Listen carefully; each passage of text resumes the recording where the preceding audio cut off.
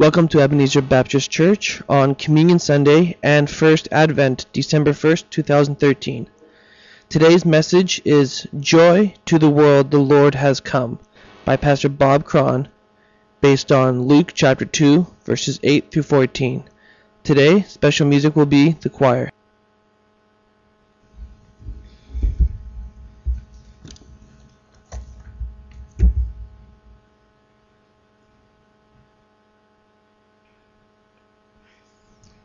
Thank you, Trudy, for reminding me to turn on my mic. She waits every time I'm speaking someplace and just watches, and I got it this time. I think it's the first time in 15 years that I did turn my mic on before I started speaking. It's always good to be with you, a special time, especially on this, the first Sunday of Advent, to be here. I was wondering whether we'd make it on time, and I know Darren already alluded that he didn't know if he was going to be preaching this morning. There was an accident on just off the bridge. I like to be here about half an hour early, have a time of prayer, and just make sure everything is in order. And so we just sat there and slowly moving along. And at one point, as police cars were coming by, one came by, and I'm thinking, I'm kind of in an emergency too. Maybe I should just follow him all the way down. But I thought that if I don't think they like it if you do that. And he may not class it as the same kind of emergency that I felt it was. So I decided not to do that, but I did, with my nature, go from one lane to the next so I can go 5 cars ahead and then they pass and then I have to go back again. You know, do you do that? I do that. In the end, it's probably best if I stayed where I am, but I feel better if I keep moving like that. The great time of year. I want to thank the choir for singing. Grant all your years of faithful service here and leading in worship using your gifts, and all the musicians, everyone that takes part here. There's a lot of people that work with the kids and the people waiting here all the time to take the kids out, make sure they're looked after, and have their special time with the Lord. So many people doing so many great things for the Lord here at this congregation. About 2 weeks ago, I think it was when I was here. Not here that often. I'm around in different churches. But I think it was a couple of weeks ago, and I mentioned to someone that I was going to be here in a couple of weeks to speak. And they said, "Oh, I'm going to be away." And I mentioned to someone else. They said the same thing. "Oh, I'm going to be away that Sunday." So I mentioned it to someone else. "Oh, I'm going to be away that Sunday." So I thought, boy, I don't know if anyone's going to be around this Sunday. So if there's only half as many, I'll preach half a message. But that also is not in my nature, so I probably won't do that either. Well, it is Christmas time, and as the songs blast out at this time of year, it's the most wonderful time of the year. Anyone take in Black Friday? The shopping, the most wonderful time of the year. I only heard of one shooting because someone, I guess, grabbed the thing what he wanted before he got there, so he blasted the guy and took off. A few fights, a few stompings, the most wonderful time of the year. Time to buy Christmas presents and all those things that we need to do. How many have finished your Christmas shopping? Come on, Dawn, put up your hand. My wife is here. My wife starts, I think, on Boxing Day, and we have several boxes in our house with each of the grandchild's name. We have 6 boxes, and over the year they get slowly filled up and filled up and filled up. And the kids, our children, we just give them some money. That's easy, taken care of. Some of you do that as well. But the grandchildren, we just, something special. Oh, this reminds me of them. And everything we buy is times 6. So if one gets a dress, we need to buy 6 dresses, all different sizes, all the way up. And we fill the boxes up, and we have a great time, almost Christmas all year long, thinking of giving and those kinds of things. Reminded me of a young man who was dating this girl and wanted to do something special at Christmas for her.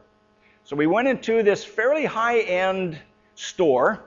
And when he was in there, he looked around, and the thing that caught his eye was this, and the fragrance was there of this perfume. So he thought, I'm going to buy her some perfume. That'll be nice. So he went up to the clerk, and he said, "Can I see some of the perfume we have?"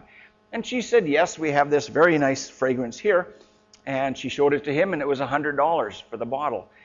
And he looked at it and he said, "Do you have anything else a little less expensive?" And so she showed him a $75 bottle of other perfume and looked at it and winced a bit. And he said, "Do you have anything that's less than that?"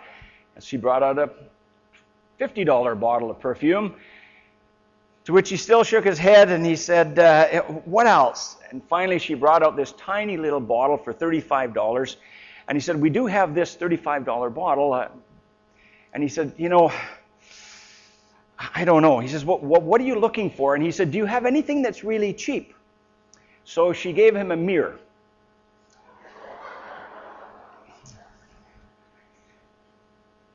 My wife thought it was funny, and so I thought I'd repeat that. I have another bit of Christmas humor here too. This one isn't near as funny as the first one, but it's three people who get into an elevator, and one is an honest politician, the other one is a generous lawyer, and the third one is Santa Claus. And they get into, you've heard this one, they all get into the elevator, and they look down, and there's a $50 bill on the floor. And so they all are looking at this bill, and when the elevator opens up, who do you think had the $50 bill in their hand? It was Santa Claus, because the other two don't exist. Okay? Okay, now I have friends that are lawyers, and I have friends that are politicians. So that's a joke. Catch the humor? I know in this age of being politically correct, someone could quote me, and I could be all over YouTube as saying something very offensive, but it is not meant that way. So if you're taping this, put my disclaimer along with the first part of my so-called humor. Well, the passage I want to talk about today is the one that was read, and to me it is the verse here of which all of Christmas hangs underneath that. Now, if you were in a parade, one of the things you notice in a parade is people are walking along, there's usually a banner, right? Someone's over here and someone's here, and they got this banner that goes across, and so you know what is coming up. You know what it's all about. Or if there's a float, there's usually across the float on the top a big banner that says, what is it that we are about? What's going on? And there's all kinds of activity that goes on, but everything that's happening happens underneath that banner, because the banner explains who they are and what it's all about. And the verse that I would put the banner over Christmas, so that everything you hear and see over this next month in this special time hangs under this banner, and it would be the verse in verse 10 here, where the shepherds are spoken to by the angels. Let me just read the passage here again. The shepherds were in the fields keeping watch, and an angel comes to them, says, "Don't be afraid." And then he says this thing to them, "Do not be afraid. I bring you good news of great joy." Okay? This is the one thing, if you can leave with this today, with that banner over everything you see and hear and everything you do at this Christmas time, good news of great joy. Can you picture that? I want you, I don't know if you can close your eyes if you want, or visualize openly. Think of what that banner would look like. What is it for you? When you think of the banner that's flying, good news of great joy. Is it lights flashing? Is it lightning? What does it look like? Is it specially drawn with all different kinds of crayons? Good news of great joy. That's the banner of which all, in my understanding and mind, the rest of Christmas, all the stories, all the drama, all the excitement, it all hangs under that banner.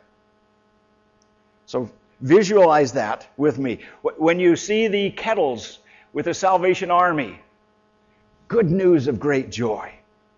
When you hear a story and someone says, the kids are coming home at Christmas time, or a story like that, good news of great joy. When you think of the Christmas plays that go on, good news of great joy. What does your banner look like? Now, it came to the shepherds. This is the people that got this at first, were the shepherds. Now, we know that shepherds, if you like, I like to visualize them as sort of homeless people with a job. Okay? So you've got these homeless people living out, sleeping under the stars, no place, no real home, but they've got a job. Now, it's not a great job, but it's a job. And they're out there. They don't really get to church because they can't go because they're out in the fields all the time. And so here the angel comes and talks to these homeless, kind of smelly, stinky people, kind of trying, you don't know whether the sheep smell or they smell, because neither of them take a bath. So they're all in this kind of smelly state together, and over them comes this banner, great news, good news of great joy that the angels are bringing. Now, even in Christmas plays, when you have shepherds, I don't know. You've got Mary and Joseph. Mary and Joseph, they're dressed up nicely, and there's a lot of to-do-de-duty with Mary and Joseph. And the Magi, who doesn't want to be a Magi and carry one of those fake gold things, that looks so flowery and it looks so nice. And everything, and the animals, even the animals, oh, look at the animals over there, especially if they're real or nice. But the shepherds, they get a tea towel over their head and their father's bathrobe. And they're told, now you're part of the story, and I want you to just walk in. Don't say anything. Don't say anything. You just walk in, sort of a blank look. Don't, just a blank look, and you walk there, and you stand there. And you stand there through the whole thing. It's exciting being a shepherd, even in today. So here we have these kind of homeless, working class kind of people that don't really go to church, and smelly, and to them, the message, the excitement of Christmas comes, of what it's all about. Fascinating, whom God chooses to fly that banner over. I just want to ask a couple questions. One is, what does it mean? What is this good news? And what is joy? What is that all about?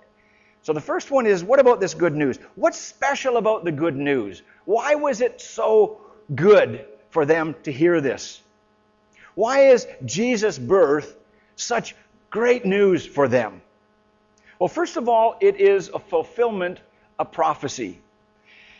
If you think of Christmas, and especially with kids, when you tell your kids, some of you that have younger ones, and you tell them, it's going to be Christmas in 30 days, and there's going to be some presents there, and there are some things that you've really wanted. Do you think they're going to be there? I don't know. And so every day, day after day, especially when they're young, when they're old, you've already disillusioned them enough by not giving them everything they want. So it isn't quite the same then. But when they're young, they have this faith that something good is going to happen. I'm going to get all these things. I'm going to get everything I want. And it's going to be so exciting. And so the kids are day after day after day after day, till finally Christmas Day comes and they get to open that present. And it's awesome. And it's awesome what they have. And that's the good news. The people had been waiting in a lot of chaos and a lot of pain and sorrow and suffering. And Jesus has promised, or God has promised, at some point the Messiah will come. He will be good news, and he will bring great joy. And so right from the beginning, when Adam and Eve sinned, right after they sinned, the first promise was given, and it said, at some point in time, someone born of woman will come and crush Satan's head. Satan will not have dominion and rule. And that is what we believe is one of the first prophecies talking about the Messiah, Jesus, who is going to come. So if you can imagine, right from that first sin when they fell, God said there's going to be a remedy for the sin and the sorrow and the chaos that is coming in our world. That's good news. That's good news. There's a very old book called Evidence That Demands a Verdict. It's not old to me because it was in the 70s. But for some of you, it's a very old book. And you're wondering if they even... books, those things that you read. It's not one of those things, electronic that you have to look at and that. It's a book. I saw a cartoon where it said Christmas at whoever's place, and it showed 3 of the different older people all reading the newspaper, and all the kids had their iPads out, and they were and Kindles and whatever, and they were all reading theirs. And it's very, very different how they operate and how we operate. So this book that is pretty old, from the 70s, it talks about all the prophecies and goes page after page after page, a prophecy in the Old Testament that talks about the coming of Jesus Christ. In fact, it lists there's about 300 prophecies concerning Jesus Christ and His coming, the good news that is coming at Christmas time.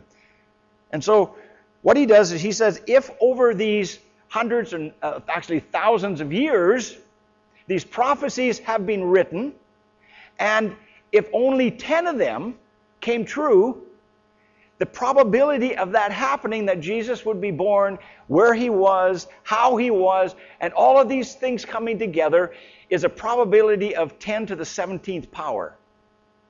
Those of you that were in the 70s heard this illustration already. Those of you who weren't part of that generation are just hearing it for the first time. You know what 10 to the 17th power is? Write 10 and then put 17 zeros. That's the probability.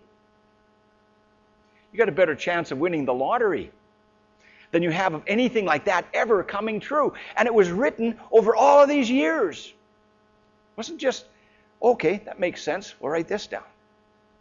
And so the probability is astronomical. The odds are unbelievable. But they were waiting for this person who would be the Messiah, the Savior of the world. So that's why it was good news.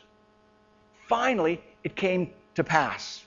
The second reason is good news is because God came down to live with mankind. Now, it's one thing, I like a little story of this person was, it was thunder and lightning and all this stuff was going on outside. And the mom said, just pray to God and He's with you in this. And the little kid said, I know He is, but would you stay with me because I want someone with flesh on. And this is the good news, that God in the Old Testament, often He visited His people, and there was evidence of Him being among His people.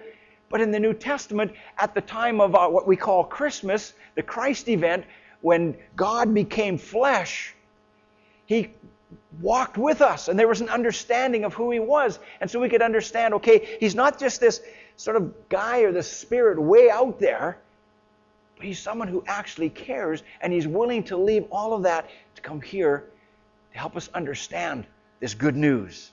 So that's good news. We can know who God is because He lived among us. And then the third reason is such good news because He is called the Savior. The Savior who is Christ the Lord. We sang about it, Emmanuel, God with us. Our world is pretty dark. It can be full of despair. We can respond by becoming cynical. We can become fatalistic. But there's good news because Christ is coming. Took a university course called Comparative Religions, and it became very clear as we looked at all the different religions, one after another, after another, after another. The same theme is in all religions. How people are somehow trying to figure out how they can make God happy. How they can do the right thing so God will say, yeah, that's good, you did okay. I think I can elevate you, whether it's to another level of your consciousness or to something else if you believe in reincarnation. But all religions seem to have one common theme, and that is, how do we become good enough on our own in some way so that God will accept us? And into this religious society where people were trying to save themselves, live the perfect life, pay God back in some way, comes some good news. And God says, you can't do it on your own. I will send my Son Jesus.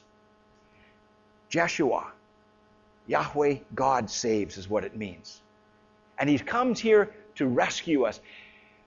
I've noticed so many stories. It seems like almost all the stories that I read are stories of rescue. All the nursery rhymes, Rapunzel, Rapunzel, and someone rescues her from the tower. We're always needing rescuing. And someone is, of course, guy left me, girl left me. I need to be rescued. Someone has to come in and ride in on their shiny horse, white horse, black horse, whatever color. But they need to rescue me. Have you noticed that? It's the theme of almost everything story that you read. Someone needs rescuing. And no matter what you do in these stories, they can try to rescue themselves, but it doesn't work. Someone has to come in. And so the good news that God said, I will send my son Jesus and he will rescue you.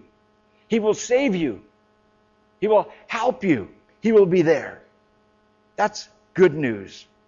Because God didn't just send an angel. He didn't say, try to do it on your own. Try to be good enough on your own.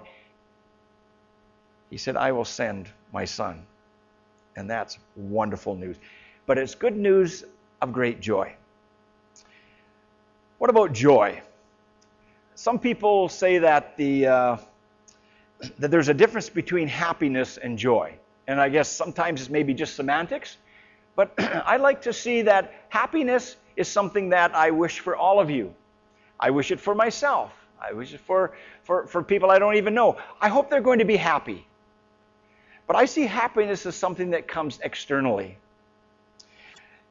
When you have a great job, are you happy? When things work out for you, are you happy? You go out and buy some clothes. Does it make you happy? Okay, now, when you grow out of those clothes and you don't fit them anymore, do you feel happy? You don't feel happy anymore. And you get a new computer and it's working so nicely, and then I put some wrong code in there or something and it doesn't work anymore. You're not happy anymore. And so our happiness is always dependent on something external to us that is going to affect us. But joy is deeper than that. Joy is something that is within us. And you can know that my computer crashed and all these things are happening. Why do you not feel so disillusioned and ready to pack life in? When you know Jesus, when you have Him, when you have that good news and Christ lives in you, then you have a joy that goes beyond that, because none of us are going to get, I'm going to tell you a secret, none of us are going to get out of this world alive. Okay? If you didn't know that, you heard it today, none of us are going to get out alive. So whatever happens to us in this short span of time, and it's great if we can be happy and good things are happening to us, but in the end, it's what we have within us. That joy that goes beyond our understanding. Beyond, and that can only come because God in Christ came into this world and said, I offer you a new life. I'll live in you. I'll be part of your life. And I'll bring you joy. Henry Nouwen said it this way, joy is the experience of knowing that you are unconditionally loved and that nothing, sickness, failure, emotional distress, oppression, war, even death can take that joy away. And that's why the banner over Christmas is good news of great joy. And as you read through the Scripture, read through the whole New Testament, it's the story of disciples, of God followers who live out their lives in this unconditional love of Christ, saved and filled with the joy of the Lord in every encounter they run into. The word joy is used in the Bible 242 times. No, I did not count them. I Googled them. Okay? So according to Google, 240 times joy is used, and rejoice is used 89 times. Matthew 2:10, it says, the Magi followed the star with great joy. Acts 8:8, it says, wherever the disciples went, they brought with them this good news. People were healed. People found a reason to live. And the verse I quote, it says, and there was great joy in that city. Because the banner, good news of great joy, was flying over that city when they were there. And then even Jesus, when he told his disciples what was going to happen to them, and he said, even one of my good friends is going to betray me. I'm going to be persecuted. I'm going to die on a cross. It's going to be gruesome. And what did he say after he explained all these things to them about what was going to happen to them? He said this. He said, I will never leave you, so don't be afraid. My presence will always be with you. And his exact words in John 15:11 are, I've spoken these things that my joy might remain in you and that your joy might be full. Do you think Jesus was happy on a cross, dying for us? I don't think that made him very happy. I don't think it made his mother very happy. And yet he said, in spite of the sacrifice that I will give for you, I still have joy. And I want that joy to be part of your life as well.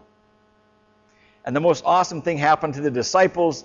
Spent their lives talking about this joy that they'd found in Christ. And one by one, as they were martyred for their faith, they talk about wanting this joy that they have to be given to others. Perhaps Philippians is one of the great passages that talks about joy. Let me read just a few verses there. In Philippians chapter 1, 12 through 26, you have a lot of these joyful parts where you see the banner flying all through Philippians. And it says, I thank my God every time I remember you, and all my prayers for all of you, I always pray with joy. He's talking about this joy again that he has, just being with the people that he loves. And he says, I'm confident that he who began a good work in you will carry it on to completion until the day of Christ Jesus. So he can be thankful and joyful when he's with the people that he knows, the people from his church, the people from his tribe. And then it says something else here. If you take a peek at a little bit further on, in verse 18, he says, I rejoice, yes, I will continue to rejoice. In verse 25, I will continue with all of you for your progress and joy in the faith. And in verse 26, so that through my being with you, again, your joy in Christ Jesus will overflow. Now, I know you're thinking a little bit here, is he going to mention all 241 verses? I am not going to do that. I'm not going to list all the verses. But Philippians 4:4, probably one of these wonderful passages again about joy. It says, rejoice in the Lord always. I will say it again, rejoice. And then in 4:19, why? Because God in Christ will meet all of your needs according to his glorious riches in Jesus Christ. What was Paul going through when he wrote this? I mean, Paul was, I could see him saying, count it all joy.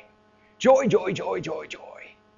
Sitting in Hawaii at the Fairmont, sitting by the pool and saying, life is wonderful. I don't think Paul made it to Hawaii. Nothing wrong with going to Hawaii. I think that's a nice place to be. Don't know if I'd want to live there. Okay, maybe I would like to live there. When Paul wrote this, he would spent most of his life as a prisoner. He spent a good part of his life in chains. He says he was chained 24 hours a day to a guard. He spent 2 years in prison in Caesarea. And he says, there's two things that I know. I've got good news of great joy because God came to visit me, came to visit us, and he dwells within me, and no one can take that away. Now, he was either crazy or he had a secret that he'd found to life, to eternal life. And that's the message that the shepherds heard on Christmas. Mother Teresa worked and died in the slums of Calcutta, and when she was asked, if someone is going to work with you, what are the qualifications they would need? She said there's two things. One, the desire to work hard, and two, a joyful attitude. That's why I love worshiping here with you. at Ebenezer Baptist. While I was here before as your pastor, every time I come here and I look at your faces and I know some of you and I know where you've been. I know what you're going through, some of you. And I know there's some very difficult times. And I know there's sometimes sorrow and pain in your heart. But I know that you're here, and I know that those burdens are lifted when you're together and when that wonderful good news is understood again and afresh. Then there's that joy that's in there. When I'm with someone and they're very depressed and they're down, and when we start talking about Jesus, I can see the countenance of that person change. And sometimes we focus on some of those hard, difficult things. But when we fly that banner, good news of great joy, it's amazing what happens within us again.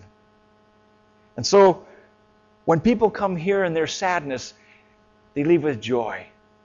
Because this is a place that says, we have one banner, good news of great joy. And the interesting thing, it came to who? It came to these shepherds. Good news to these shepherds. And I'm sure their first reaction when the angels came, when they got over their fear, I mean, that kind of shakes you up. Angel shows up, especially if he's got his buddies with him or her. I don't know if it's a him or a her, but they show up and they got their buddies with them, and all of a sudden they burst into song and they say things, and you go, ooh, be scary. Now, once you get over that, I think what they were feeling very much within them was, why did you come to us? Why did you pick me? Of all the people, uneducated, smelly outcasts. And God said, because it's good news, and there's great joy, and it's for you. It's for you. He said that to the Magi, the very wealthy. You're not excluded because you're wealthy. You're not excluded because you're uneducated or poor. I want you all to come. And what did they respond with? The shepherds said, wow, good news of great joy. And what is it going to look like? What's it going to look like? It's going to look like a little baby. Those of you that have given birth to a child, and the little tiny fingers and the hands and the arms, there's just something awesome about that little baby, isn't there? That's the sign that God was giving to the shepherds. Now, they could have said, anyone can have a little baby. We see lambs all the time, birth all the time. They said, if it's good news, and there's going to be great joy in it, we're going to go check it out. And they did that. And that's the invitation at Christmas. That's the banner that is up there. To see the good news, the great joy. Even if it doesn't make sense. Even if you are wealthy or poor, or maybe you're just so middle of the road, you say, my life is so boring because I'm just so plain, I don't even know how to dance, It's for you. There's good news of great joy for you. And the amazing thing, it says, good news of great joy for who? All people. Up until now, there was this understanding that God was the God of the Israelites, of the Jews. They were the chosen people, the chosen nation. And God still loves those people, His people. But He's saying, but there's good news not just for them. It's for them and for all people. For you and for me. And now there's a change, there's a shift, a new direction. Good news for the entire human race. For God so loved the world, that He gave His only Son. And we know this. The sign to the shepherds was a baby born in a manger. Not a sign of power, not a sign of authority, but a sign of what it means to be a servant. Not what you expect. And the sign that we have at Christmas time is this wonderful banner. good news of great joy. Let me pray with you. Maybe some of you haven't really understood what that good news is. And you're saying, man, there's just something missing in my life because I don't have that good news. I don't have that joy. I just want to pray with you, and then when I'm finished praying, as soon as I'm finished praying, we're going to ask the people who are going to serve if they will come forward. We're going to share this celebration. It's called the Lord's Supper. Isn't that joyful? Great joy. Celebration of the Lord's Supper. So let's pray, and then we'll have communion time together.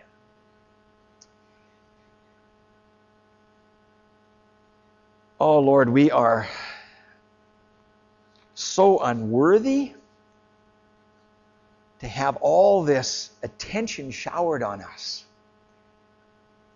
And you are so awesome and so great. You said, I love these people so much. I want to show them who I am. I want to show them how great my love is. I want to show them that there's nothing I will not do for them. And so, Father, I thank you that you bring happiness in our life with many things. And we thank you for all of those. They're great. We enjoy them. But at this Christmas season, Lord Jesus, I pray that we will understand greater and greater what joy means, because that comes when we have that relationship with you. Surrender to you as Lord and Savior, and allow you to be Lord of our life in all that we do. So we thank you for saving us, for rescuing us, for fulfilling all prophecies, and for giving us joy that cannot be taken away by any experience that we will have in this world. And as we come now before you, we celebrate all that you have done for us in this communion service together. In Jesus' name, amen.